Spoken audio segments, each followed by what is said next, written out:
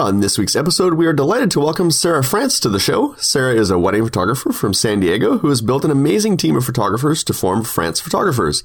This week, Sarah is going to share with us how she built her team and what is involved if you're thinking of expanding your studio team. Plus, we'll break down WPPI and share our experiences from this year's conference and expo in Las Vegas.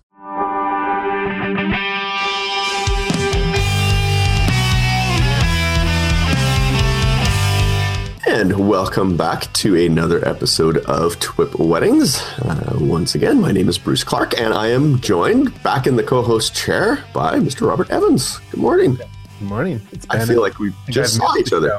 I've missed the show, right? Haven't I? Yeah, we've missed you for a couple of shows. And Brian is away this week. He and his wife are off having a baby. While his wife is having the baby, he is there supporting the baby process. So how many babies is that for them now? I believe that is going to be their second. Okay. Yeah. So Brian's taking a little time off, as he should, to deal with family stuff. So hopefully we'll get him back on a future episode. Now, we were supposed to be joined by Sarah France this week. Hopefully she will jump in the middle of the call. She's kind of a little MIA at the moment. But if she doesn't join us, that's fine. We're going to have a little bit of a debrief here today. Robert and I just got back last week from WPPI in Las Vegas, the annual photo convention and expo for wedding and portrait photographers. So we're going to have a little fireside chat about our experiences at WPPI this year, what we saw, what we liked, what we didn't like. Talk to Robert about a wedding that he shot at WPPI, so all kinds of good stuff. But before we get into that, we want to remind you how you can participate in the show. We've got several different ways to interact with us. First, you can visit the website at thisweekinphoto.com/weddings. There you will find the show notes for each episode, which contain links to everything we talk about on the show. If you have a question or a suggestion for a topic that you'd like to see us discuss on a future episode, you can email us. Our email address is twipwed@thisweekinphoto.com. Or if you prefer using these social media outlets like Twitter, just add the hashtag TWIPWed to your post, and we'll keep an eye out for your posts.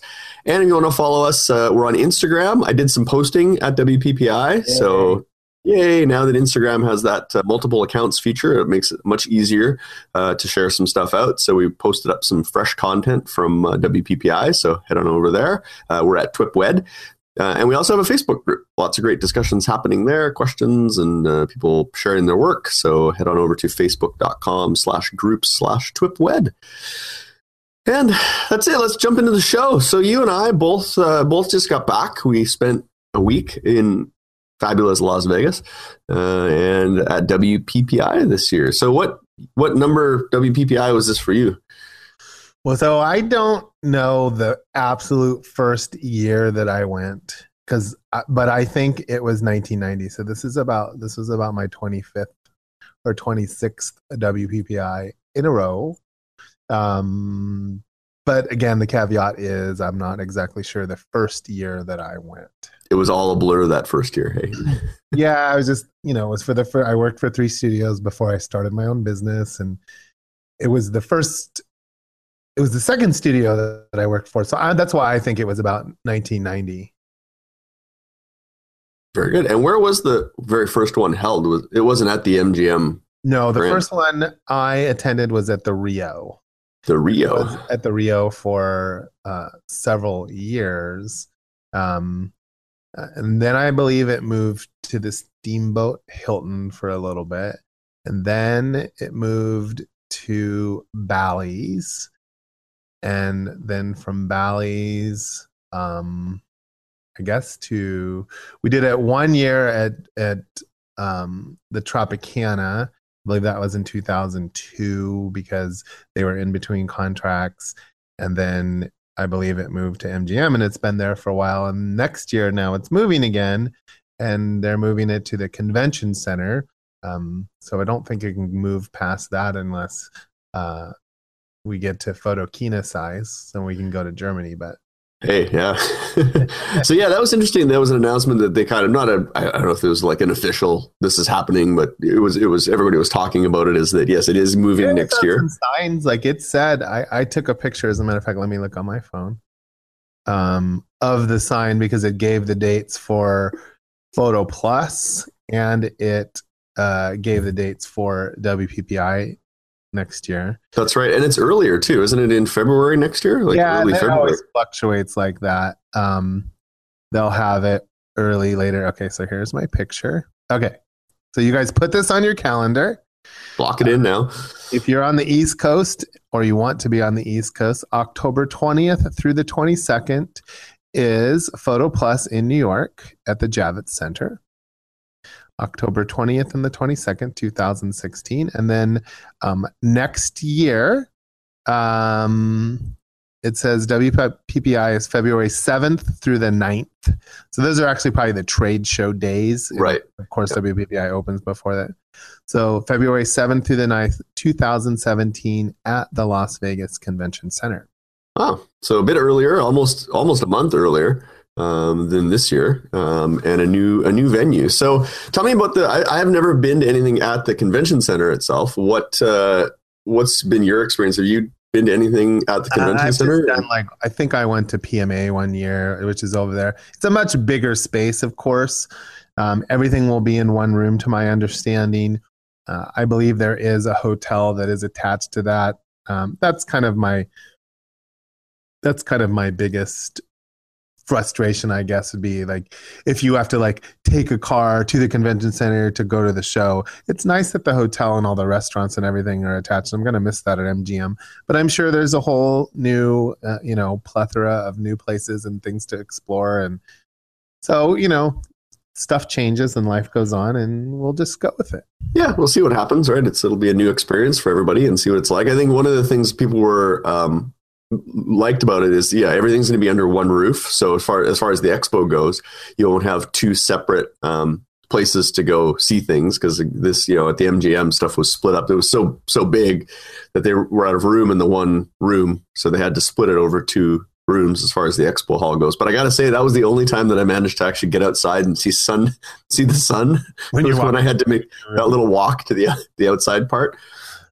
Yeah. So, but I think one of I'm concerned a little bit is, without that hotel and stuff, is a lot of the people that I ran into and saw and had those sidebar conversations with, a lot of that happened outside of kind of the expo portion, right? It all happened at the hotel, going to and from the restaurant. So do you think that that'll be affected? Because I talked to a lot of people and they say that's where they get a lot of the, work done, or where a lot of the connections and networking happens, is those in between, as moments. long as it's still attached to a hotel, I think that stuff will still happen. Or, if it weren't, people would just gather outside rooms. I'm sure there's lounges and lobbies and things like that where people can meet.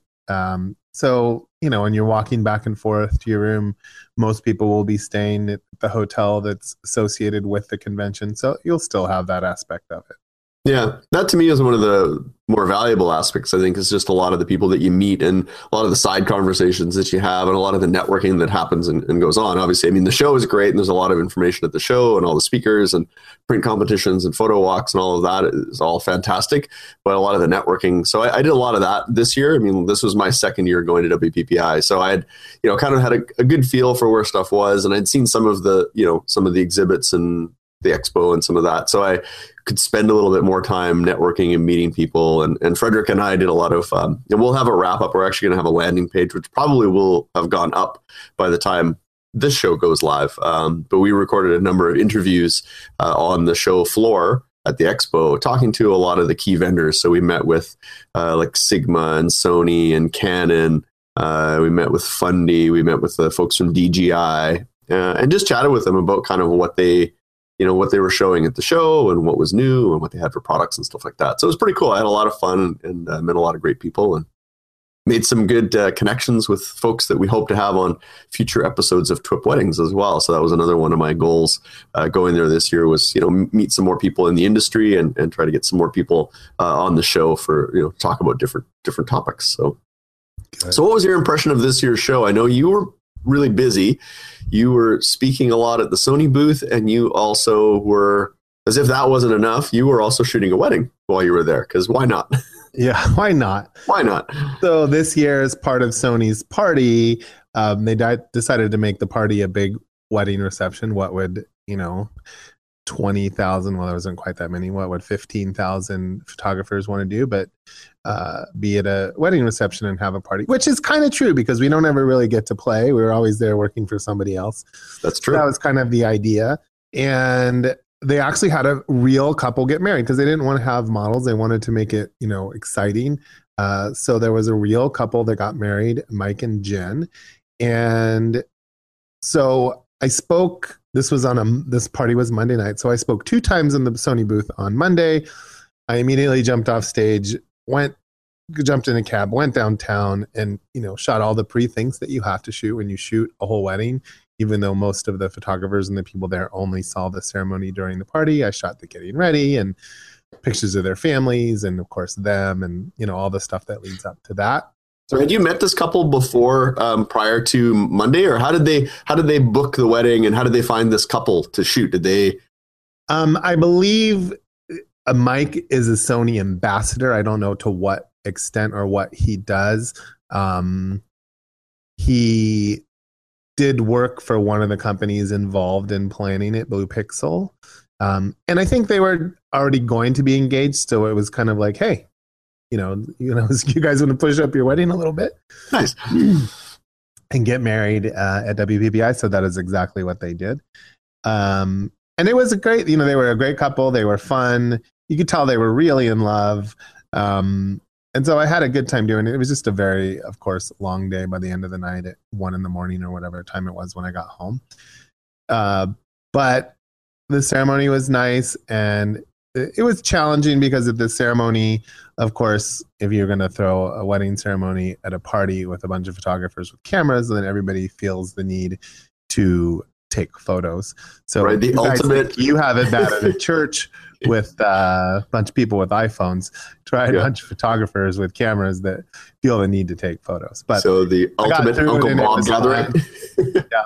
And if you want to see some of the images that I shot and the video that was done by iDynamics, which is a great video company out of Indianapolis, head over to the Alpha Universe site. So it's alphauniverse.com, which is Sony's site. And there's links there to my images as well as to the video. Awesome. Yeah, I met the videographers. There is a husband and wife team, correct? Yep. Amber and Garrett. Yeah, I had a chance. They came up and they recognized me at the Sony booth. Actually, we were kind of at the back watching you do your presentation, and they came up and said, "Hey, are you that guy that does Twip Weddings with Robert?" I was like, "Yeah." So, and they were really nice and introduced themselves. So I talked to them about possibly having them on a future episode to talk about videography, wedding videography, because I think that's a topic that we've had a few people ask us to do a show on. So it might be fun to talk to them about their experiences and their background as videography people. So that's fantastic. So had you met the couple before Monday, or was that kind of your first? Of course, I Skyped with them, talked to them on the phone a couple times. And then, basically walked into the room and said, "Hi, I'm Robert," and hit the ground running. There we go. Did you find that, because that's a bit different, right? From most, like a lot of your weddings, you kind of get that time up front to get to know your couples and maybe do an engagement session with them. You didn't do any of that with these guys. Did you find that changed the way you approached the day at all, or interacting with them, or did it affect the day at all? Or with them, it kind of didn't seem to, in that it just felt very natural. I mean, we'd had a few phone conversations, of course, but yeah, I didn't do an engagement shoot. I didn't even do, I was saying, "Here, you're going to shoot this wedding." They didn't have a choice. I didn't have a choice. But it was fun. Like, they were like really fun and easy to work with. Their bridal parties were fun. Their families were fun. So it felt very natural, believe it or not. Yeah.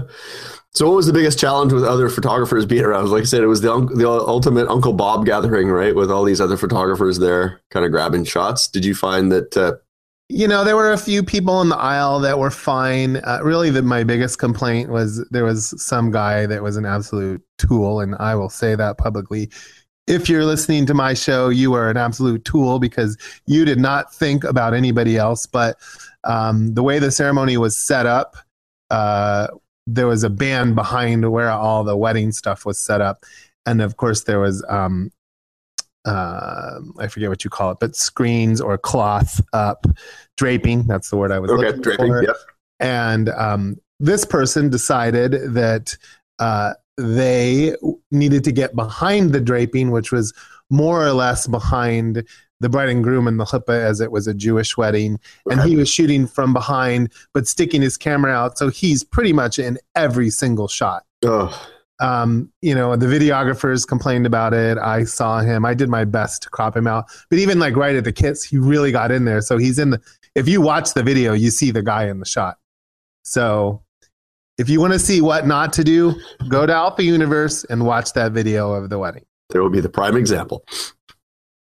Well, that is unfortunate that happens. And, you know, I'm sure you did your best to try to, you know, get around it and work around it. So, but it is what it is too. You know, if you run into that situation, you know, if that happened, you were at a real wedding and it happened to be a family member, for instance, which probably it is, it's going to be a family member or someone close friends. You know what, it is what it is. And I would say life lesson there, like, don't get into confrontation with that person. Just do your best to cut them out and crop it. I mean, if they can see you, you can wave them off and without causing a scene and say, move, because you're in my shot. But other than that, it is what it is. It's not your fault. And what can you do about it? Yes, it's disappointing, but there's no need for you to get into a confrontation on a wedding day. But I never said word one to the guy. I was just like, you know, I was just disgusted and appalled that, you know, someone didn't have the common sense to realize that. Yeah. Yeah. Sometimes you just got to roll with it. And that's just, you know, the reality of what it is. That's the, you know, I guess that's going to happen if you go to a wedding and there's like you say, there's a few thousand other photographers at the wedding. Very unique situation, but you know, we've all been there. Everyone right now is thinking, oh yeah, I've been at a wedding where someone did this. And you know, if you can quietly and subliminally get them out of the way and make them aware of what they're doing, great. But otherwise, it is what it is. And, you know, when the bride and groom say something, say, hey, he's not my friend. Yeah. You know, he's your friend or your family member that jumped in the photo. Yeah. Yeah. That's all he can do. I'm happy to retouch him out for $1,000 for you. There you go. Opportunity. An opportunity.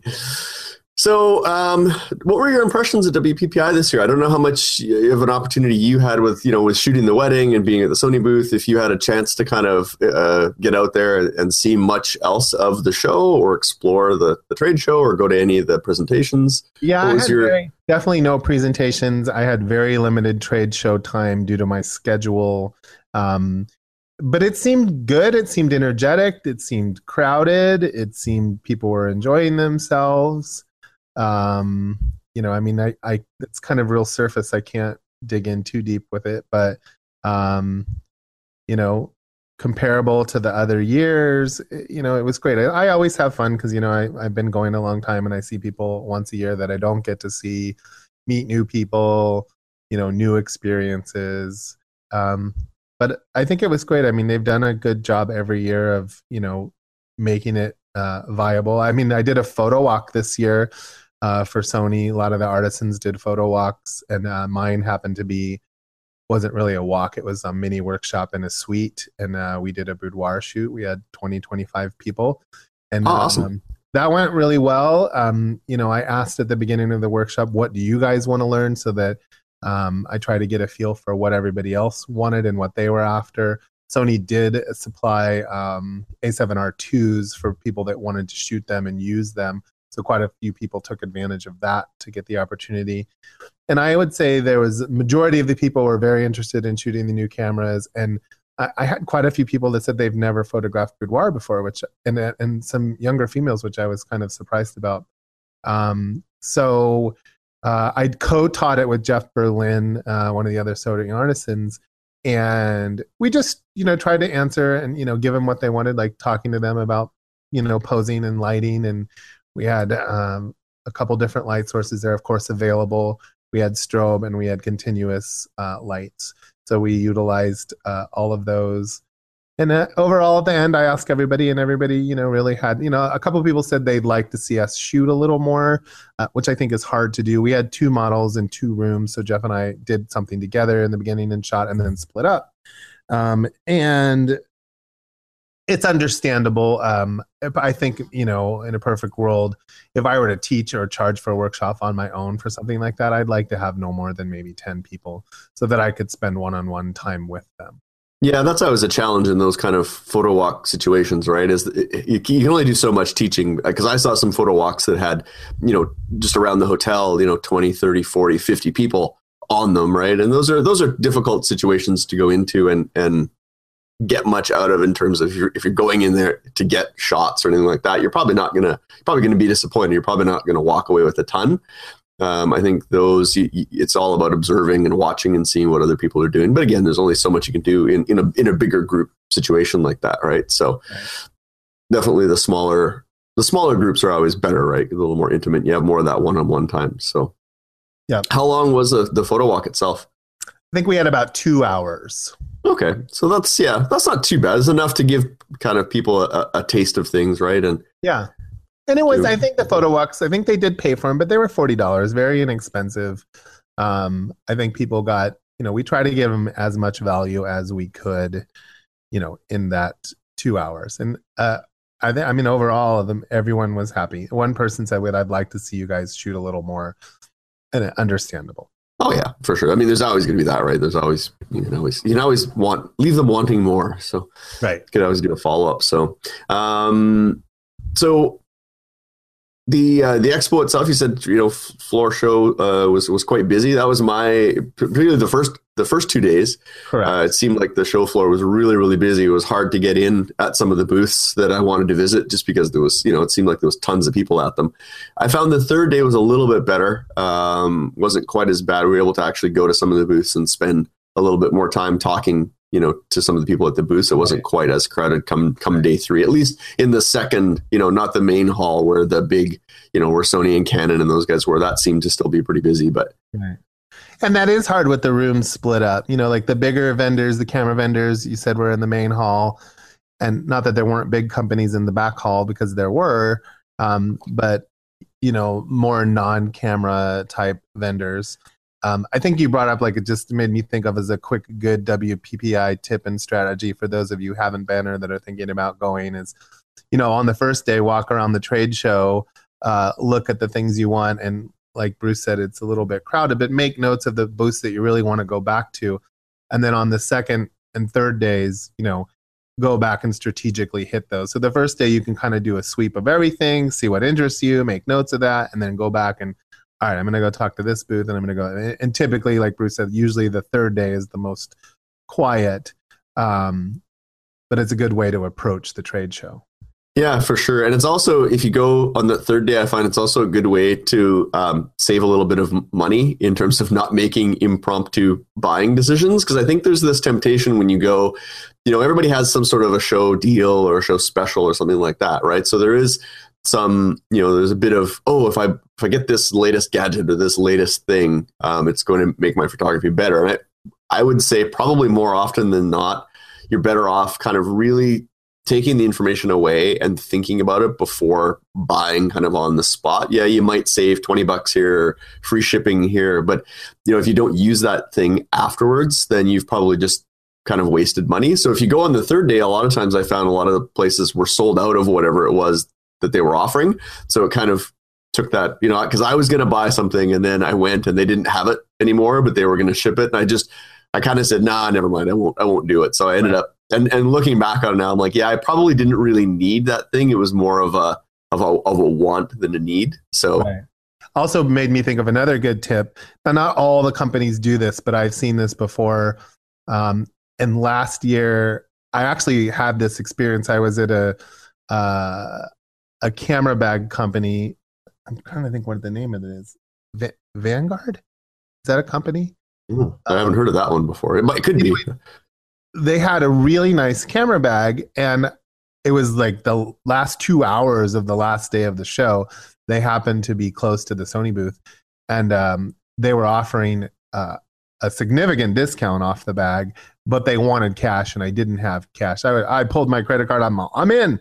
Yep. It was sort of an impulse for me. Did I really need that thing? No, but I really liked this camera bag. And so you'll find a lot of companies might do that, and you can just ask, like, hey, are you offering, cash discounts on the last day of the show? I'd hit those things up the last hour or two of the show really strategically, because they don't want to take that. They don't want to ship that stuff home. Yeah. So if you, not everyone's going to do it, but, a camera bag or things like that, or, you got to ask. Absolutely. Yeah. Because it's sometimes it's more costly for them to pack and ship all that stuff up than it is to, to sell it at a little bit of a discount and have you take it off their hands. We interviewed the guys from JPEG Mini. I don't know if you walked by their booth or saw their booth, but it was pretty smart the way they designed their booth. It was all made up of file boxes, because you want to bring down the file size. So you're not storing so much. Right. So their whole booth was made up of file boxes. And then the way they did is everybody else around them was going to take the file boxes later to pack up all their extra stuff and take it home. So they didn't have to do anything to dismantle their booth. They just let everybody have a free for all and take all the boxes that made up their booth. I was like, that's pretty smart. Nice. Yeah. So anything else kind of jump out at you this year, or kind of strike you about again the bummer of not getting to? I do enjoy walking around the show and seeing new things and touching them and seeing what's new. I did walk over to Smart Albums because that's the album design software that I use that I really like, and asked if there was anything new or upcoming, and I have the latest version, so right now no, other than some bug fixes. Of course I'm involved with Snapshots, and we had a lot to do with that Sony party and that, and so there's a lot of exciting things. They just launched the Apple TV version of Snapshots. So Snapshots is now mobile, desktop, and television, but your clients will be able to view and order their images on the TV too. So I think most people these days have a nice big television. So to be able to view their wedding images, portrait images, whatever it is, on a big television and order right from there is quite stunning. I know I have it on my TV, and I'm I sit there and look at my work and go, wow, I really like this big. Yeah. So that's kind of new and technology wise exciting, with more great things to come from them. But yeah, I don't know what else I saw that I honestly just can't give it a fair shake because I wasn't out there and got to see everything like I really would have liked to. Yeah, it's tough. There's, I feel like even though, I wasn't speaking or anything like that, I still didn't get to see half of the stuff that I wanted to see, right? It's a long time, but it's a short time at the same time, trying to fit everything in and see everything. So I had a chance to go to a few different presentations, which was really good. I sat in on Sue's keynote presentation. Did you get to go see Sue Bryce and her keynote? No, I didn't see that. It was really, really good, and I'm hoping that they recorded it and publish it somewhere, because she really kind of hit the nail on the head when it comes to kind of the overall state of the industry, and kind of I felt a big theme of this year's show was a bit of the pushback against the shoot and share and the shoot to burn. I think that's been ongoing for a while, but she really kind of drove it home with her talk on kind of the movement back towards in-person sales, printing what we're creating, and not just, shooting and throwing them up on a cloud gallery and right. Kind of giving away our work and being almost dictated to or told by the public. She says, a lot of the public, we think we there's this perception that we think we know what the public wants, but we're actually really wrong. People want prints. She made a really good, she said that we're, what was the phrase that she used? She said something about, we're not a digital generation. She said, we're a now generation, or dealing with a now generation. And so she's moved over to all in-person sales. And what she does now is she's does something she calls a reveal wall.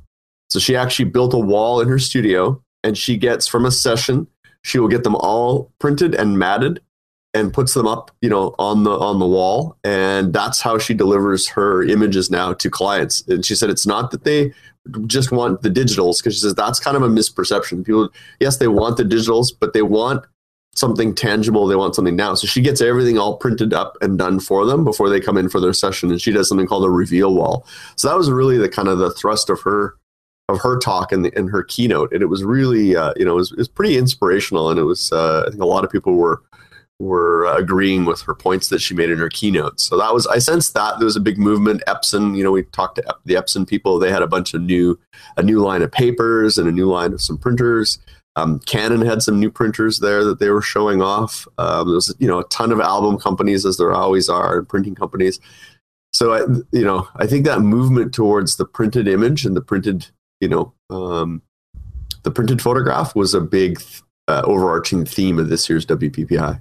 Yeah, no, I mean, I couldn't agree more with that. I mean, of course, I came from an era of film, and that's what we did, and we went to digital. And I've said this before. I think digital has done amazing things for photography in a lot of ways, but I think it's screwed it up in a lot of ways. Because it's devalued photography because everybody thinks they are one, but there's still an art form to it, and I like that concept. I mean, it's sort of like the philosophy I have in my concept. And if people don't like it, no, I show you, the images in studio. Wedding images, of course, you put online, but my portrait sales and things like that, I do, in person as well.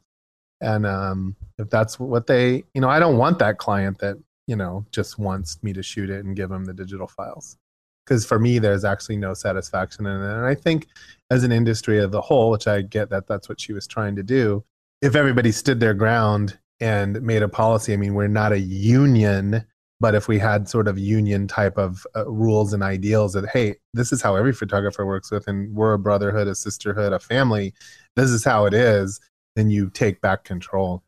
Yeah, absolutely. Yeah, there has to be kind of a level of almost a standard, right, that people reach. So it's always kind of tough, when there's others that are kind of swimming against the grain and doing things a different way that's kind of undercuts and undervalues the whole industry. It brings kind of the whole industry down. So I think there was a sort of a battle cry to, kind of get things back to where they were, several years ago. Because there's a lot of people out there that it's tough times for a lot of photographers, right? There's a lot of photographers that are finding it really difficult to compete against that as well, right?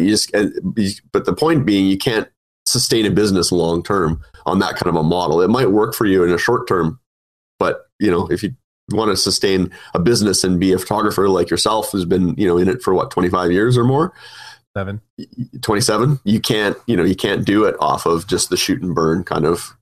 And this is the absolute truth, I have supported myself full time on photography since I was 19 years old. Wow.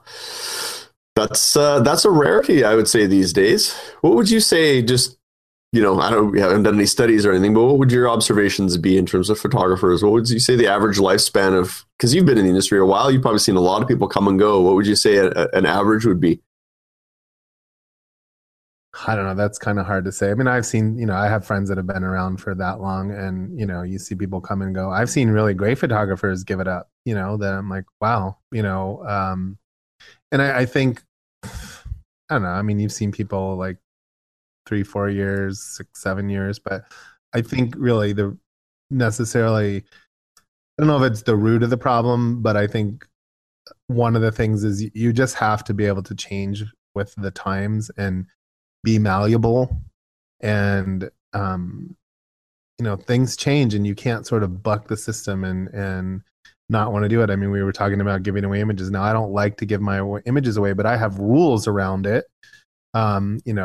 Even with portrait sittings, there's a certain minimum that you must spend before you get your images. Wedding images is kind of a tough one these days, but my clients pay me a lot of money, so I don't really want to hold their images hostage, but I sort of make a rule like, well, you have to finish your albums and do all that stuff before I give them to you. You have to sort of make some rules up and stick to them. So yeah, you're making sure that you're fairly compensated for the work that you're doing. Right. You can sustain a business, pay your, put food on the table. I'll give you an idea. Even in my quote unquote shoot and burn package, which is my least expensive package, I refused to do that. So the way I changed it, so that I said, basically, you get me an assistant, engagement shoot. Here comes Sarah. Hey. Engagement shoot. Just limping in. There she is. Late. Sorry. But the way I changed that was I make my clients a book, 30 to 50 images, my choice, my design, and I get it to them within 2 to 3 months of their wedding. And we've talked about this before, but basically, the way I see it is that I'm giving them a portfolio, but they do have something tangible, going back to printing and giving them something. So they do get something. There is some value there. And they're going to have a beautiful book that I'm going to pick 30 to 50 of my favorite images and make for them. That now they're going to run around and show their friends. So basically, I created my own marketing piece to give to them. Yeah, that's really smart. And like I say, WPPI is a great chance if you aren't doing albums or anything currently. It's such a great place to go and check those out, because I don't think it's tough to sell an album. Obviously, if you don't show one, that's the first and foremost. You have to, got to show what you're going to sell.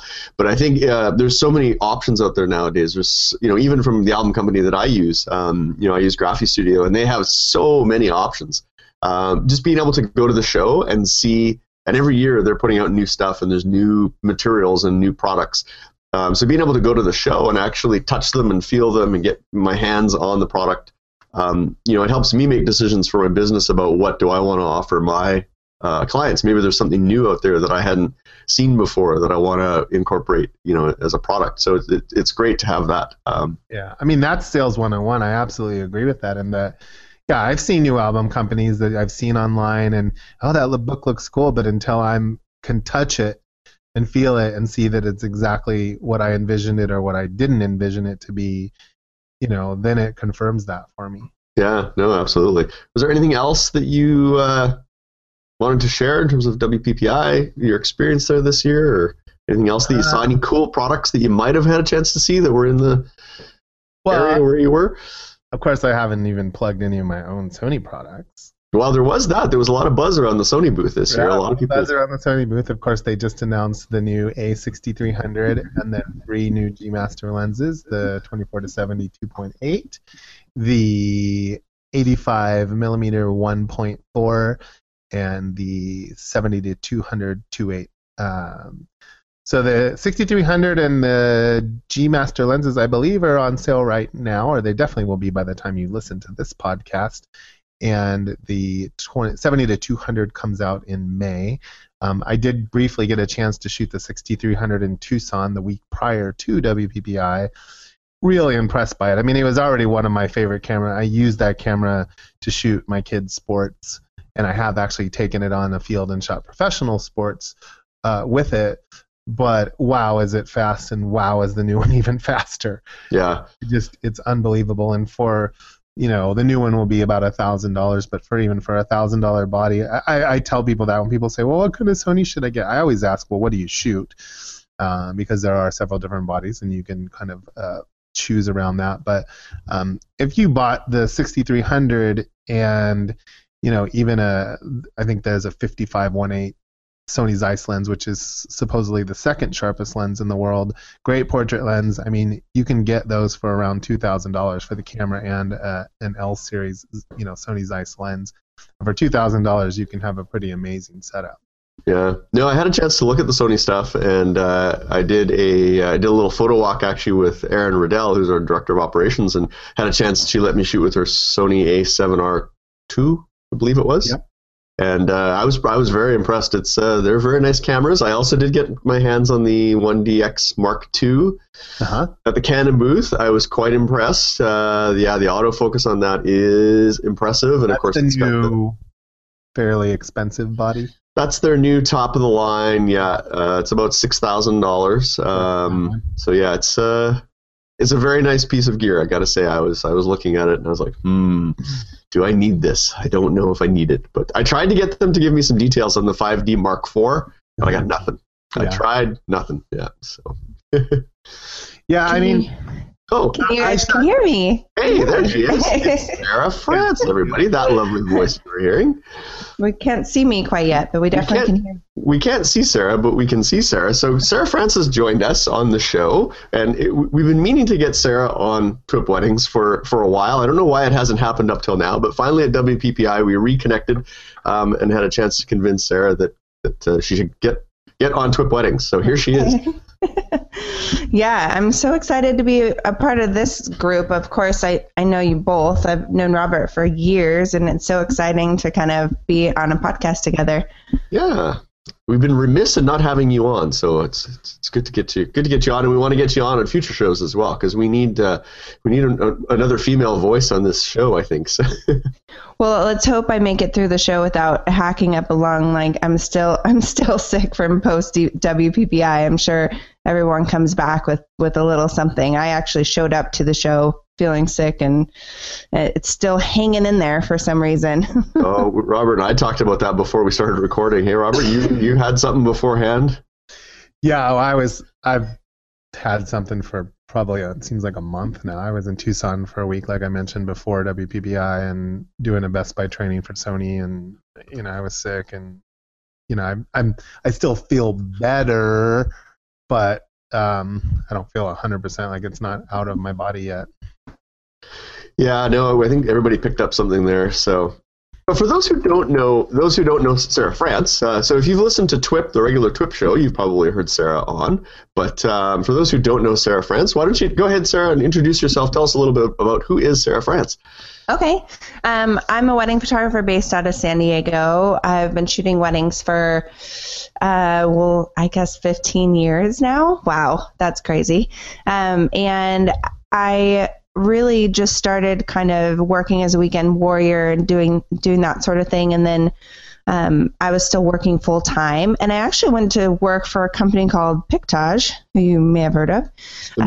Back when they first started, we were like in a tiny little building and with an ocean view. I don't know who does that as a startup, but it was a really great kind of experience to be a part of that and have my own business and meet so many people through that. And then we moved on, obviously, to working for myself full time and having my own studio. And then just about 3 years ago now, we started the associate business. So we started France Photographers.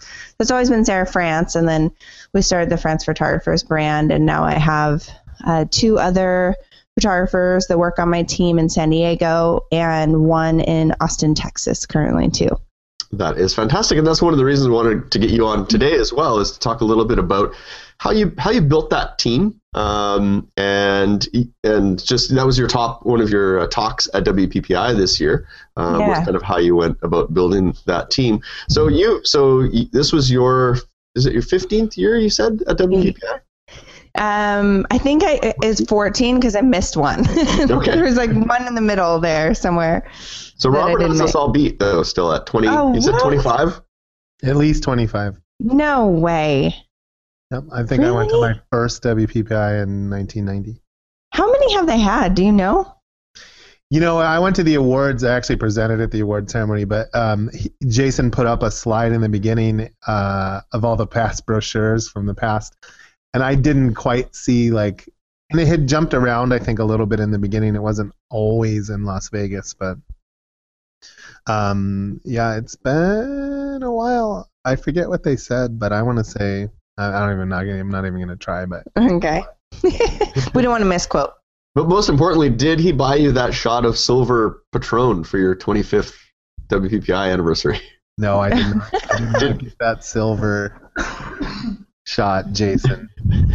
Dang it. I don't think I probably would have needed it, but.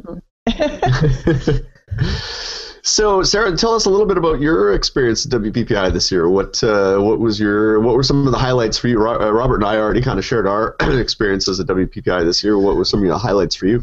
Well, the interesting thing about WPPI when you've been going for so long is it changes a lot what you do and what you want to see, and you kind of get a little more hyper focused because you've seen a lot of stuff from previous years. And I always, because I'm doing speaking and at booths and just a lot of activities, I miss going to any classes, which I feel like is so sad because they're so fun and inspirational, and there's something you can learn from everyone. So I did actually make it to a couple classes this year, which was really, really great and really fun. We went to Justin and Mary's class on Sunday because there was a lot more availability for me that day. Yeah. And they did a great job. They always do. So it was really neat to be there with my whole team, kind of they were talking about lighting, which is a more technical thing.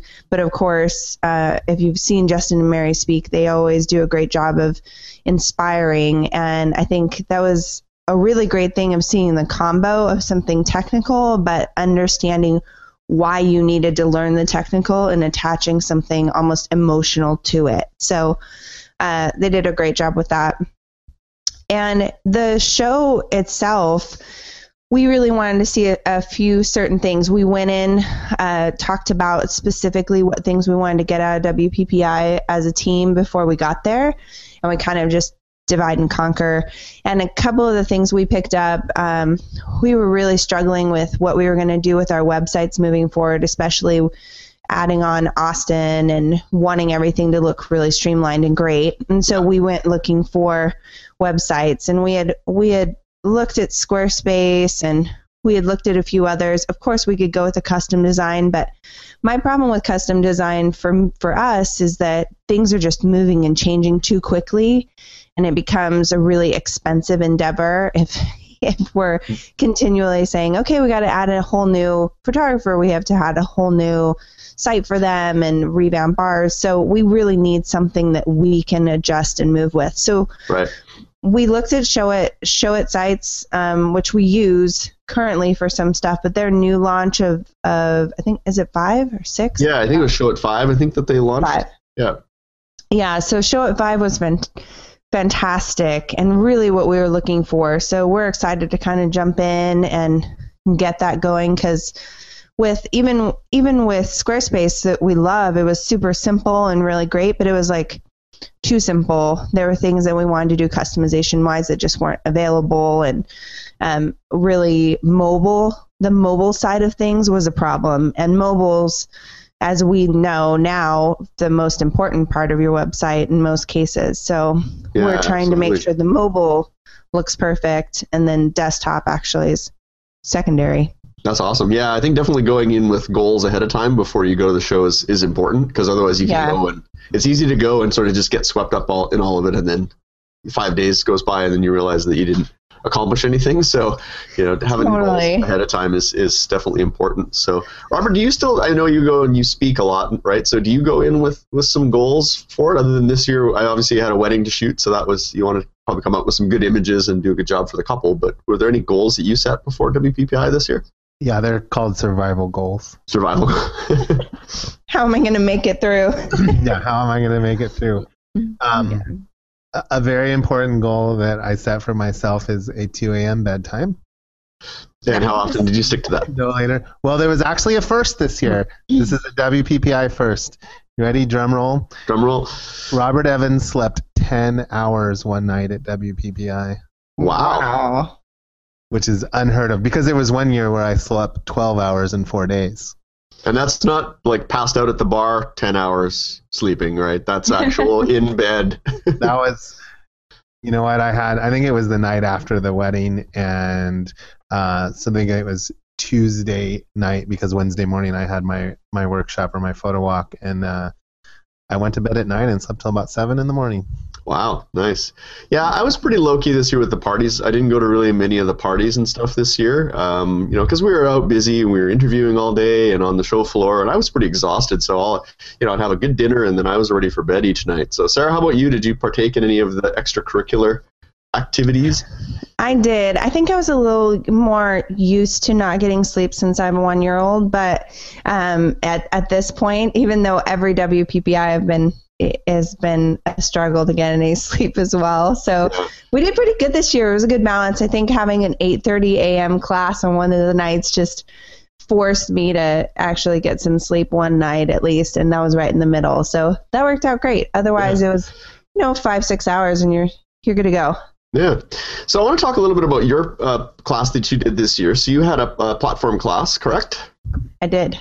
And so I stole the description from the WPPI site, and this is what they had written about your session. So it said, when Sarah wanted to expand her business to include associate photographers, she found the word associate was perceived negatively by clients. Determined to see her associates thrive, France redefined the landscape of expanding to other photographers while maintaining the personal client experience that defines her brand. So I want to talk to you a little bit about just the word associate and kind of how you've gone about building your team. So you mentioned that kind of within the last 3 years when you've brought on other photographers to shoot under the France Photographers kind of brand. So they're kind of representing your photography brand. Yeah. Tell us a little bit about how that, I guess the genesis of that, where did that begin? Well, it's always an evolution, and I think it begins where a lot of people, where a lot of it begins where you are turning away weddings and you're wondering why you're doing that. So that a lot of time is where those types of team structures begin. And I had a photographer who had started as working with me as an intern and then moved to studio manager position, and she was still shooting on her own. Extremely talented, a great studio manager, had kind of all the pieces that I would look for in somebody that I would choose to represent me. And I kept turning away weddings that were in her price range. And eventually she said, hey, how would you feel about sending these to me? And honestly, the issue for that became control a little bit, of course. But I think more so I was just nervous that she wasn't really set up properly to handle that. And I really wanted to help her. Because there's a lot when you're first starting your business. There's even, I'm not even sure where she was with like business license and sales tax and all of that kind of stuff that you have to have a legitimate business. And then on top of it, just all the processes and stuff in place. And so I thought about it for a little while. And then I talked to some of my friends who were doing associate businesses at the time. And then I had a really tough sit down conversation with her, because in this conversation, I had already made up my mind that if she was going to shoot for me as a studio, I wanted her to be exclusive, which meant not doing her own and shooting with me on the side as well. To me, that never feels like a good place to be, because you're a lot of times just setting yourself up for failure in that space, because that person's always going to be looking to better their business, move on, and leave kind of the associate structure that right. They want to leave the nest. They want to get all the worms, get fat and healthy, and then fly away and leave the nest. So as an owner, that didn't really, feel great. And I didn't want to start something in that kind of a negative light. And I knew that we could be a really great team and that I could help her, and that she'd be really happy in the situation if I could set it up properly. And then we spent the next probably 6 months really fleshing out what that meant. And to be honest, like I credit a lot of what we built to Jessica's input and to Rachel's input as well, because we brought Rachel on about 6 months after that. But even that was Jessica's idea, really. So we've really built this structure as a team. And I think when you build it as a team, you have a much better idea of what the person who's working as part of the team wants. I mean, if basically you're building a structure and just telling them kind of this is how it is, take it or leave it, then they don't have a lot invested, and there can become some like animosity in situations like that too. So so they developed a bit of sense of ownership over it. Yeah, absolutely. Process. Yeah, Robert, I want to ask you, because you worked for some other studios, right? Was it an associate type setup, or were you just more of an employee of those studios, or how did that work? Yeah, I mean, that was a much different time in photography. I basically started out at my first studio that I worked for, just as a employee, not even with the intent of actually shooting. I wanted to get into photography because I knew I wanted to shoot, but then I was basically sorting negatives and putting albums together and things like that. And then I was asked if I wanted to go out and assist the photographer on the weekend. And really assisting back then, I mean, we were shooting weddings with Hasselblads, was basically carrying a film bag. I learned how to change film backs in a Hasselblad. But anyway, fast forward, I started shooting weddings for that company, but I was an employee of that company. And all of the 3 companies that I worked for, it was the same thing. The second one, I was one of 5 photographers, and then the last one, I actually kind of had a few people work under me because I was the manager of 2 studios. But those companies were set up from the beginning, more or less, to have different photographers, and each photographer had his own individual profile. Back then there were no websites either. So the people would come into the studio and view albums of that particular photographer. And you did mostly very local work. People heard about you through, caterers and planners and florists, and you networked like that, like we still do today. But of course, you have the web in there now that can bring you business from wherever. Yeah. So Sarah, with your team that you've built now, so you've got 3 photographers working under your brand. So 2 of them are local where you're located, correct? Yep. And then you've just added one recently in another state. Yes. So how did that kind of come about? To expand, because obviously adding team members locally would be a jump for a lot of photographers, right? And you mentioned a lot of the issues around that. Is it magnified by the fact that now you're dealing with somebody who's in a completely different location? And how does the logistics of that work in terms of who meets with the client, where do the bookings come from, where does all that come into play when you're dealing with somebody in a different geographic region? Absolutely. It definitely has new challenges for sure. And it's changed some of the structure of certain things and how we do things, mostly when it comes to the structure of our pay and kind of how things are doled out, because with each photographer, I've learned that there's different talents that they have and different things that they want to do on the wedding after and prior, that we want to make sure we can allow them to do the things they want to do and cover the things that they don't want to do. So we've really structured it out specifically for each individual task, to say for each task, there's a certain dollar amount that is assigned to that. So if you are going to be doing the culling for the wedding, you get X amount of dollars. If you are going to be doing the post-production, you get X amount of dollars. So we use Shoot.Edit to do the majority of our post-production, but there is still some in-house stuff that we're doing. But I won't dive totally into the financial side, because it ended up being probably a good almost half of my presentation, right? Because I really do feel like it's an important piece of it. But I think more so with dealing with another photographer outside the state, there are different things that I'm able to bring to the table and things that are a little bit harder. I mean, I'm going to be traveling out there quite a bit throughout the year to really help her develop relationships. But a lot of it that I'm doing is long distance. It's, emails to different venues, like the things that we would do here, but long distance, and setting up appointments further out and things like that. All stuff that she can really do, but I want to make sure I'm there to kind of help develop those relationships and leads.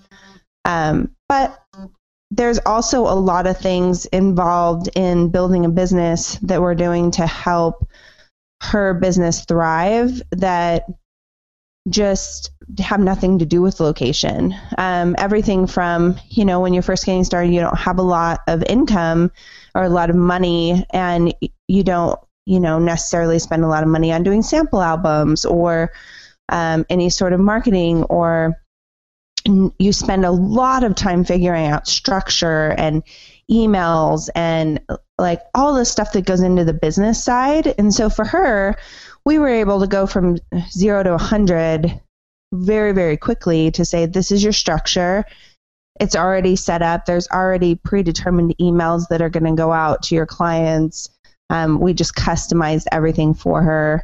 We're going to help her develop her new website look. So all of that kind of stuff is stuff that can take years to refine, and definitely months of time to just do and figure out, trial and error, tons of that. So that's really the biggest piece of what we're involved in doing with her now, as she's the newest member of the team, which of course we did for each of the photographers when they came on. Yeah, so you've kind of built that structure and workflow and all of that over the years of your experience of running your studio, and then you've taken that now and been able to apply it to. Now, you're not calling them associate photographers, right? That's kind of the term that's generally used in the industry, right? As associate photographers, but you're not a big fan of that term. I'm not. We call them team shooters, and one of the things I had in the presentation that I think is really true is that we call it a boutique team. So in a boutique team, like each photographer is recognized as an artist, not an understudy.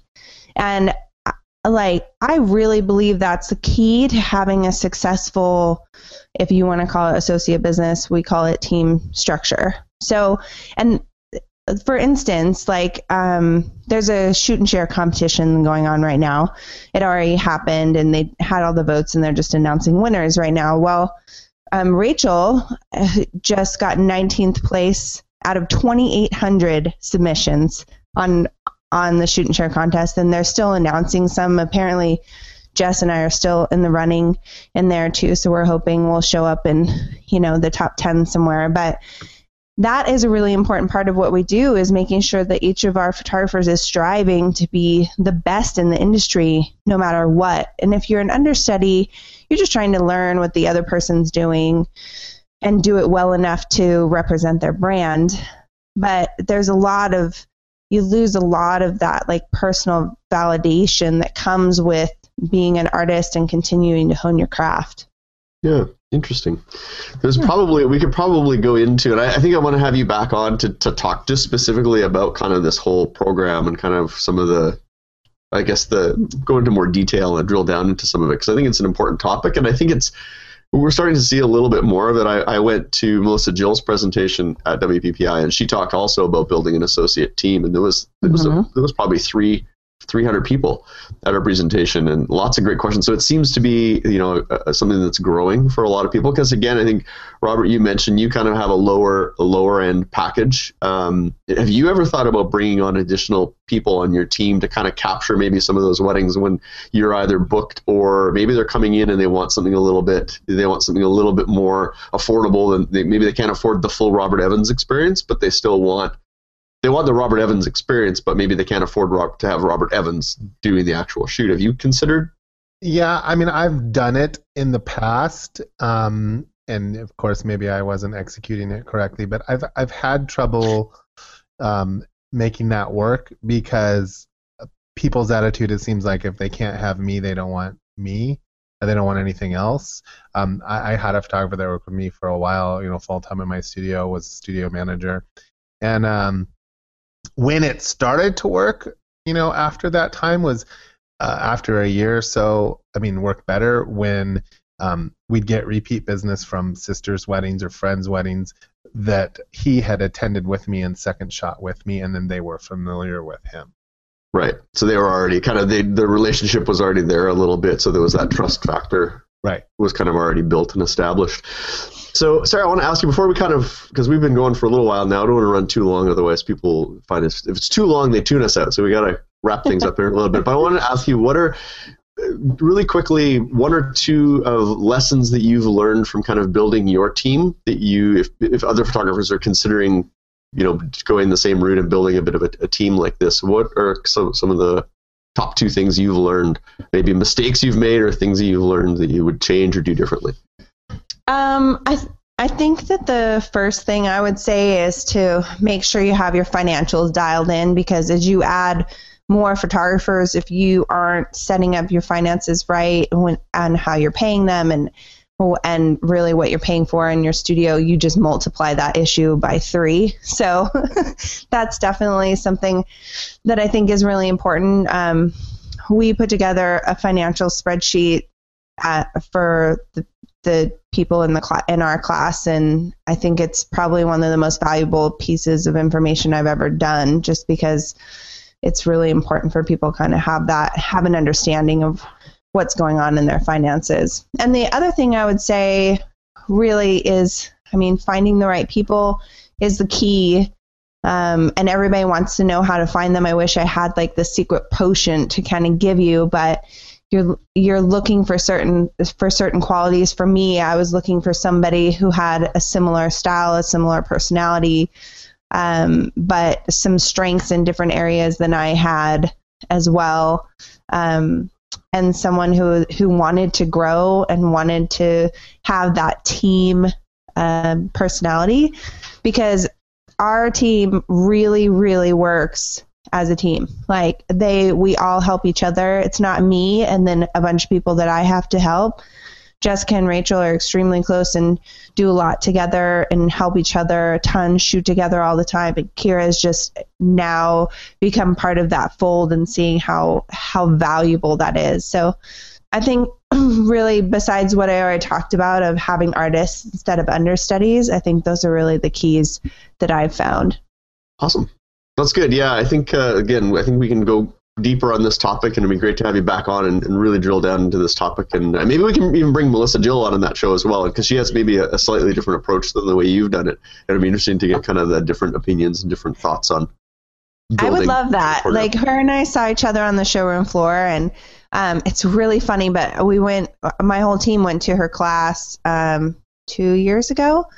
And it was so interesting to see the similarities and the differences. They have stark differences from us, but also have really funny similarities. They even coming down to like people's names, and they have like a Jessica. I think they had like a blonde version of it. So it was kind of funny when we were like, that is so crazy. But they do associate structure very different than we do. They their photographers are allowed to shoot their own weddings under their own brand. So I would love to kind of hear how that is for her and talk more about the differences. That would be fun. Yeah, I think that'd be a fun show. So we'll get both of you on hopefully at a future point and talk about that. So awesome. Okay, let's move on, because I think we've kind of run a little bit long. So we've got a quick listener question this week, and I'm hoping maybe one of you guys has some experience with this.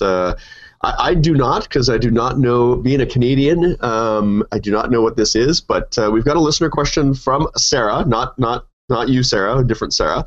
And her question was, I just had a bride from last year ask me if I would fill out a W-9 form for her taxes. Has anyone else ever been asked to do this? So I guess, do either of you know what a W-9 form is? And do you have any advice for Sarah? Yes. I do know what a W-9 is. It's so that they can write you off as a contractor, 1099, right? You have to, because we do W-9s for our own employees, or right, for our own 1099 contractors. So legally, the bride really can't do that because it's not a business. I mean, she probably paid for it out of her business.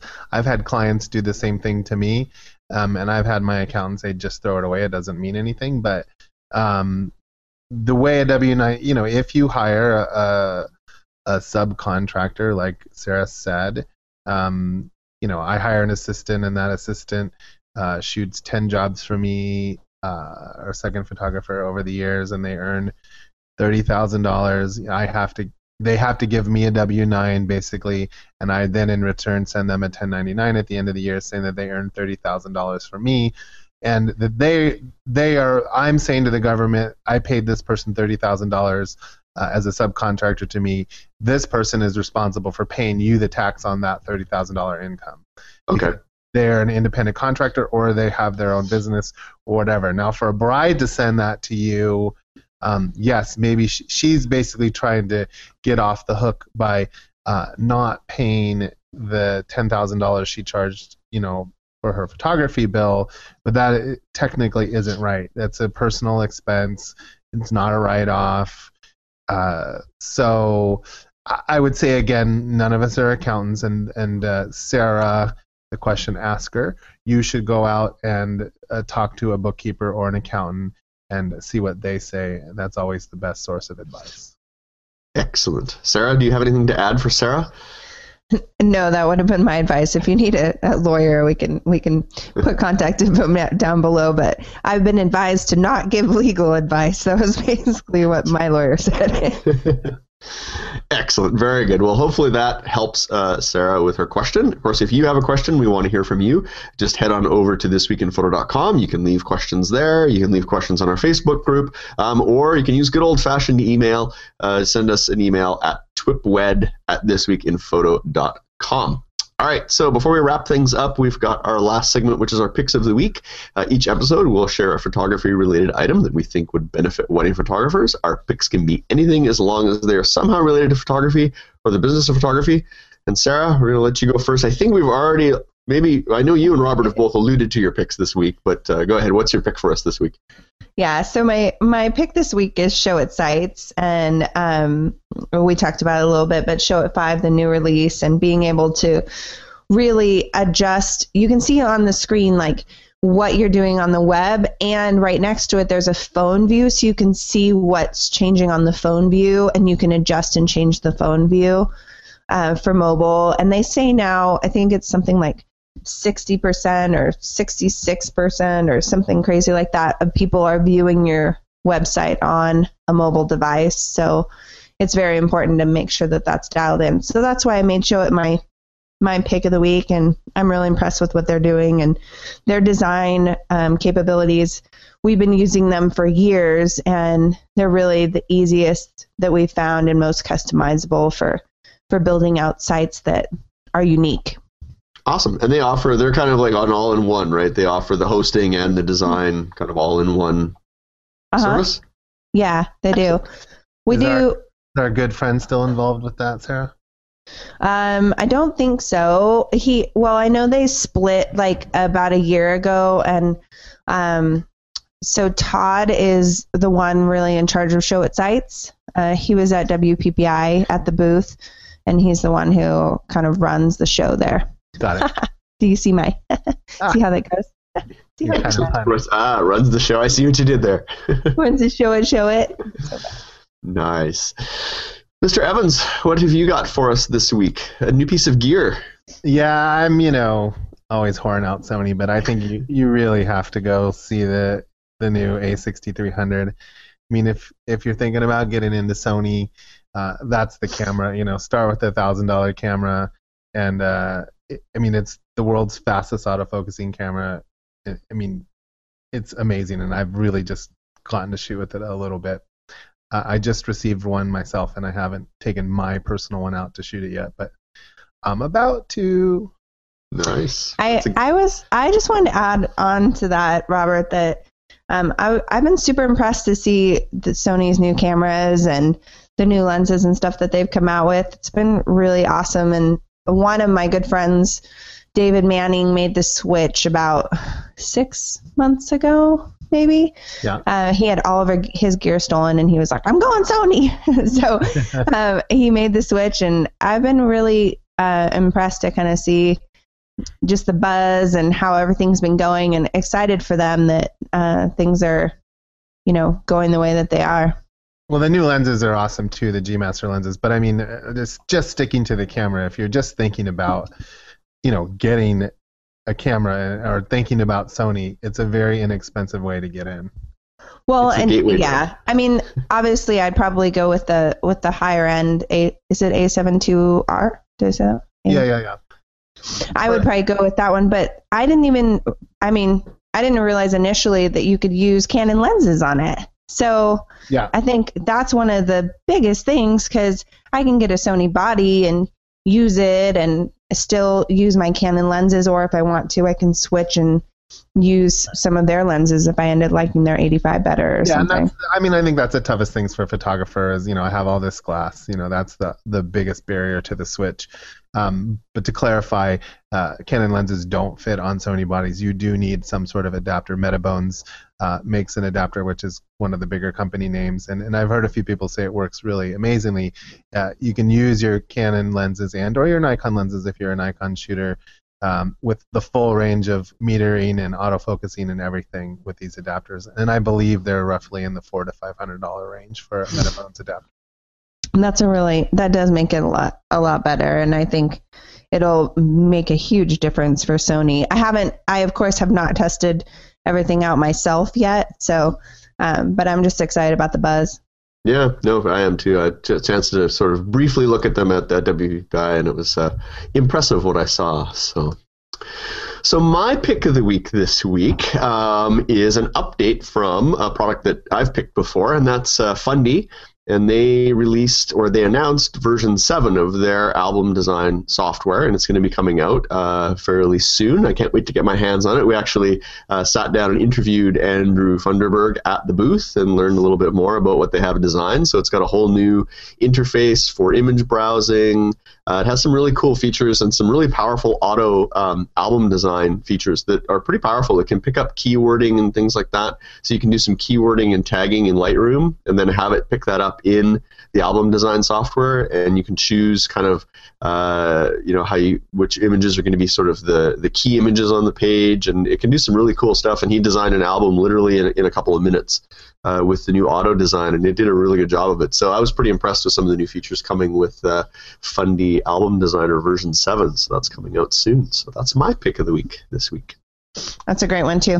Yeah. I like your guys' picks of the week. Great job. Good picks, everybody. Excellent. I think whose was the cheapest? I don't know. I think mine might have been the cheapest. Fundy. We'll see. Fundy, yeah, probably. And so worth it. Oh my gosh. Yeah. With how much time you can save, one album is worth it. Oh yeah, absolutely. Excellent. Whether it's Fundy, they're listening, or Smart Albums, which I actually walked up and pitched this idea to them, and he sort of poo-hooed it. But I think if they took that concept and put the images in a cloud, so in other words, you had 2 trays. You had one tray with every single image that you delivered to the client, and then the other tray with the images that the client picked or that you clicked. You design it, you do a design, and then you send it to the client and give the client the ability to just change out images, so we don't have to go back and forth with all those emails and changes. Oh. I think the reason they poo-hooed it is the only reason I can think of, which is like, I don't want clients to know how easy it is to do the design. I don't want them to be able to change the design. I want them just to be able to change the images. Half the time when they pick them, they say, here's all the images that I want, and then I do a design, and they're like, oh, but I want to switch this with this, and this with this, and this with this. And then we'll go back and forth like several times on that one. So just yeah. Interesting. I do love the Fundy Direct now that they have though too, which is because we use Fineo for our album, so you can go straight to print after it's been improved, which is really nice. Yeah, that can be a big time saver for sure. Yeah, just kind of click the button and away you go. So bye. Lots of good stuff. Excellent. Well, that brings us sadly to the end of another episode, but we're so glad that Sarah was able to join us on this episode, and we're going to have her on future episodes. So don't worry. We'll have more of Sarah. But we want to, of course, thank our sponsors for their support and remind you to send in your questions for the show and share your thoughts by commenting on the blog post for this episode. So where can everybody go to kind of keep up with you guys and what you're up to? What have you got coming up the next little while, Miss France? You can always find me on my website, sarahfrance.com, or francephotographers.com is our team site. Instagram, we post a lot there, and Facebook, of course. I don't plan on being any specific location other than Austin, Texas. So, but if you are a photographer in Austin, Texas, and you want to be a part of a team, we're looking for 2 more photographers out there. So hit me up. Excellent. Sarah, are you going to make them guess at what your Instagram is, or are you going to tell them? I was going to make them guess. I mean, I think it's probably pretty easy, right? Sarah France is my Instagram. I'm Sarah France on Facebook, or France Photographers on Instagram or on Facebook. And that's Sarah without an H. Thank you. Yes. I always forget about that. I think H's are ew, so I always forget about that. Ew. H. Ew. Sarah without an H. H's are L. Thank you for getting that, Robert. Thank you. Mr. Evans, where can people find you at? And much like Sarah France, I like the simplicity of my name. So my website is robertevans.com, Instagram @RobertEvans, Twitter @RobertEvans, and my Facebook page is Robert Evans Studios. Excellent. Good stuff. And that's Robert with a T. That's right. And a silent H and a... No.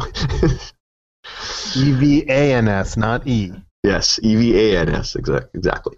And if you're looking for me, you'll find me over at my website, momentsindigital.com, or I'm on all the usual social networks at Bruce Clark, and it's Clark with an E at the end of Clark. So we all have these weird things with our names, so we just got to make sure we let people know what they are. Everybody always forgets the E off of the end of my name. But E's are not you. E's are good. So just E's are everything. Yeah. And, of course, be sure to visit our website at thisweekinphoto.com for this show and all the other great shows on the TWIP network. And thanks again for listening to TWIP Weddings, raising the bar one wedding at a time.